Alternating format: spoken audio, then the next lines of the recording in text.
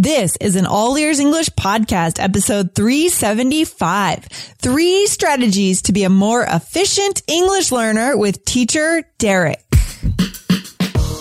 Welcome to the All Ears English podcast, where you'll finally get real native English conversation and fluency for business and life. We believe in connection, not perfection, when it comes to learning English. Now, here are your hosts, Lindsay McMahon, the English adventurer, and Michelle Kaplan, the New York radio girl, coming to you from Boston and New York City, USA. We have a guest on the show today. Our guest today was born and raised in the state of Colorado in the U.S. He has studied astronomy and physics and is a nomad, having lived in Rio de Janeiro, Colombia, Europe, Mexico, and even Memphis, Tennessee. Our guest today is Derek DeSantis. Let's welcome Derek to the show. In today's episode, you'll get 3 key tactics that you can use to become a more efficient and effective learner of English.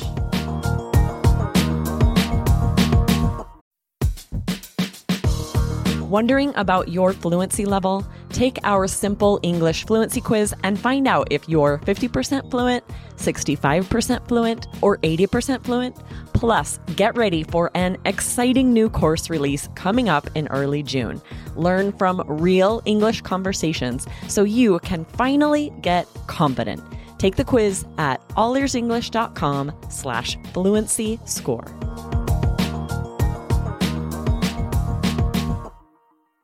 Hey, Derek, welcome to All Ears English. Thanks for coming on the show today. How you doing? Hey, Lindsay, thanks a lot for having me. I'm doing quite well. Yourself? Excellent, excellent. And where are you now? You're recording from a different part of the world. Where are you located? Right now, I'm in Mexico, Puerto Escondido. Wow. Are you working on your Spanish down there? Yeah, I'm trying to. Very cool. Well, I'm excited that you're on our show today, Derek, because you are going to let our listeners know 3 ways that they can become more efficient English learners. And we know that these days we are all busy and we really want to just cut to the chase. We really want to get the value as quickly as we can. So what is that first tip that you have for us today, Derek, in terms of how our listeners can become more efficient learners? Well, I think first, people really need to learn how to self-correct when they're speaking. This is the best way to advance your speaking abilities while focusing both on fluency and accuracy. Okay, because many people will just be so concerned with accuracy that they speak word by word by word, and they never make an error as far as they know. Now, right. Yeah, so it takes a long time, and then they'll find that, if they're talking to a native speaker or somebody else, they're going to start finishing their sentences for them. Now, right. Yeah, and then on the other end, there's the people that are completely fluent, but they're not thinking about what they're saying, and they make tons of grammar mistakes, even though they know this grammar, right? Right. So we have to get somewhere in the middle, and when you get to that point, basically you're speaking to the point where you're making mistakes, but the mistakes that you know, you're correcting yourself. Okay? Yeah. Go back and correct them. The only time I wouldn't self-correct is if I'm in a very important situation, maybe in business or something. They're going to understand, but take every chance you have to speak English as a learning experience. Okay, so when you say self-correct, you mean actually in the conversation go back and repeat it correctly to the person you're speaking with, right? You're not talking about correcting in your mind or writing it down correctly. You're talking about live in conversation, going back and correcting your mistake, right? Exactly. I do this every time I'm speaking another language. If I'm speaking with my friends or if I'm speaking with a teacher, it doesn't matter. I'll go back and I'll correct myself, because once you get that correction in, you make the mistake and you make the correction, it sticks in your mind a little bit easier. And it really helps you advance a lot faster than if you go with one side or the other. Ooh, that's interesting. This is a good idea. It's something new that I haven't heard a lot about before. But I think what ends up happening with a lot of students who have been speaking English for years but have been making the same mistakes is that they kind of solidify those mistakes because they don't go back and self-correct, as you're suggesting, right? Exactly. After you form a habit, it's terribly difficult to break. I mean, it'll take weeks well, it took me, at least, about 2 weeks to change a habit that I'd formed in a language. And that's if I was speaking it every day. Yeah, so you have to use that additional burst of energy to undo that kind of new neural pathway that you're forming that's the incorrect form of the word, right? And go back and make it correct. I like it, Derek. Thank you for that. How about number 2? What would be the second way that our listeners can become more efficient learners or English speakers? Yeah, well, I'll be honest, this is something I'm guilty of from time to time. Now, this is, don't pretend that you know everything. Okay. Yeah. So this is if you have, maybe 80% or 90% sure that you know what somebody is talking about, but there's a little bit of doubt, ask, because you might actually learn a little bit more about the language. For example, in an idiom, you'll find out where it comes from and what all the words mean. And so you might understand maybe from context, but sometimes I also have students that think they understand a word, but it translates completely differently. Oh, I like it. So don't pretend that you understand everything when you actually don't. I mean, this is kind of a nerve for our listener. We're hitting a nerve here because we feel like often when we make a mistake that something's wrong with us or that we don't understand something, it must be our fault, right? But sometimes maybe the speaker just hasn't been very clear, right? That's right, yeah. Exactly. So what kind of phrases could our listeners use to kind of go back and try to make sure that they understood or check to see if they understood? I mean, what could they say? Well, they could say, for example, oh, excuse me, let me see if I have this, and then try to rephrase the sentence or something like that. Or you could just be very direct and straightforward and say, I'm sorry, could you explain that a little bit more? I mean, right. And that first phrase that you said, let me make sure that can you say it one more time? The first phrase you said. Yeah. Let me make sure I have that correct. I have that correct. Right. Let me check to see if I understood that. Right. There are a lot of things we could say, but the point is moving to that next level where we're stepping into our power and we're saying, hey, I don't think I got that. Would you mind repeating or would you mind saying that again? I mean, we have every right to do that, right? Yeah, exactly. Especially when you're in a class. You don't have to impress your teacher. Actually, most teachers will be impressed if you start asking them questions because many people want to pretend that they're smart and they want to prove themselves to their teacher, but teachers love it when you ask them questions. They feel like you're really learning that way. No, that's true. And I know I'm guilty of this too, right? I spent a year in Latin America and I was learning Spanish and I know that I was in some situations where, social situations like parties where they were saying something and I thought, oh yes, I understand. And then all of a sudden they're laughing and I have no idea why and I'm the butt of the joke, right? So it can turn into... You can end up in a really bad situation or a funny situation, but a humiliating situation if you do let yourself do that often by pretending that you know what they're talking about when you in fact don't. So good advice, Derek. All right.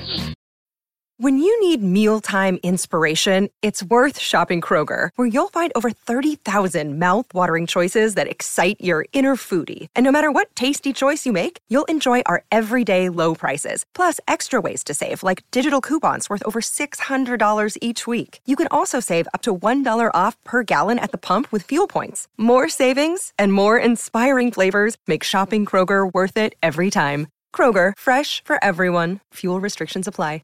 Okay, Derek, so what would you say is the third thing that we can do to be efficient English learners? What can we do? Yeah, well, I think the important thing to do is study the types of mistakes that you make. Okay, so when you make a mistake, you can do one thing. You can just look at it, correct in that instance, and move on. Or you can actually look at it and try to relate it to a wider area of study.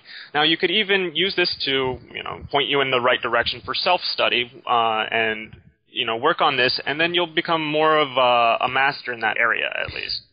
I see. But how do we prioritize the mistakes? I mean, that's something that I find might be hard for our listeners to do on their own. How do they know which mistakes to really start to focus on, right? We're paying attention to the patterns, right? What are the patterns that we're making? And then which patterns should we pursue and follow and try to fix permanently? Yeah, well, it's important to know the difference between a kind of a random error and a systematic error. Okay. So, interesting. A systematic error is going to be something where you don't understand the grammar for some reason or another, and you keep making the same error in various different phrases. Now, a random error is something like a preposition. You use the wrong preposition in some place, and that's just something you have to memorize, right? Yeah, that's a good point. Yeah. So with these random errors, you memorize them basically like vocabulary. With the systematic errors, you can actually study those and get that really ingrained into your instinct for language speaking, and then that will fix that whole problem all at once. Ooh, I like it. I think one of the mistakes that students tend to make on their own is that they'll try to attack all the errors at the same time, right? The random errors and the systematic errors, and it ends up being overwhelming, right? We get discouraged. Yeah, exactly. If I have a problem with, for example, grammar when I'm learning Spanish or something, I try to focus on one grammar point for like a week or so and try to get that as solid as I can, and then I'll move on to another grammar point, even though I know I'm deficient in other areas, but I try to focus on one for a little while and then move on to something else. Yeah, I think that's a really good idea. And, this is a lot to ask for our listeners to do on their own. So this is something where we would recommend actually working with a teacher because it just kind of shortens the learning curve. It makes it easier that a teacher can sit down and help you figure out which are the random errors and which are the systematic errors and where to actually spend your time, right? Yes, exactly. Yeah. So I know that you're a teacher on italki, and your profile actually caught my eye, Derek, because you have a class called All the Important English. Now, what's that about? What's that class about? Well, it's basically I use these type of techniques to build fluency, accuracy. We try to do things in like a no-nonsense type of way. And, I like that. Really make things simple for the student. And while we're doing this, of course, we try to make it fun. Otherwise, it's not going to be interesting, and people aren't going to want to continue learning, right? That's right. And these days, people are interested in learning what matters to them, the English that matters to them. So all the important English in a no-nonsense way does make sense, I think. Mm-hmm. Yeah, and as I was saying, with this, we work with the correction methods I use work with these ideas. For example, I take notes during these sessions, and at the end we do a correction session, so you can actually look at the mistakes that you were making, and I'll show you which ones that you can use to build your grammar and things of that sort, and other things that are going to be random mistakes. I see. Yeah. I see. So you don't interrupt the flow of the conversation. Instead, at the end, you have all the corrections that come up later so that people don't get paralyzed with mistakes and they're able to continue speaking. And at the end, you make sure to address them and go back and take a look at what happened. Exactly. And then during the course of the lesson, if I know the student knows the mistake they make, then I'll give them either some passive correction and just echo and repeat it in a correct way, or I'll stop them and say, you know this, come on, you can do that. So this way they don't go too far into the fluency area, right? I like that. Well, so guys, if you want to kind of shorten your learning curve here, and today we've given you 3 key ways to be a more efficient learner, so I'm just going to repeat what Derek told us today. You talked about learning how to self-correct. That's really interesting, and that's important. Number 2 was you said don't pretend that you know everything, because you can really get yourself in trouble. And number 3 was pay attention to the types of mistakes that you make. Start to look at those random errors and those systematic errors and see which ones you want to address. So guys, if you want to work with Derek in his class, All the Important English, or another one of his classes, you can work with him on italki. But the first step to work with him is to register on our landing page called allearsenglish.com/ITALKI. And then we want to go and find Derek's profile. So Derek, how could our listeners find you after they've registered at allearsenglish.com/ITALKI? Where can they find you? Yeah, well, I'm listed as Teacher Depial. Okay, Depial is... Depial. Can you spell that for us? Depial. Yeah, it's a nickname of mine, so it's quite useful. Okay, so it's Teacher Depial, right? Exactly. Okay, and we should type that into the search bar, is that right? That should work for you. Okay, perfect. So we want to encourage our listeners to go over there and check out Derek's class if you guys want a little bit more help on becoming a more efficient English learner. Very cool. So Derek, thanks for joining us today. I'm glad you're able to make the time to come on the show. Oh, well, thank you very much for having me. Yeah, absolutely. And have a good day. Likewise. Thanks. Bye. Bye.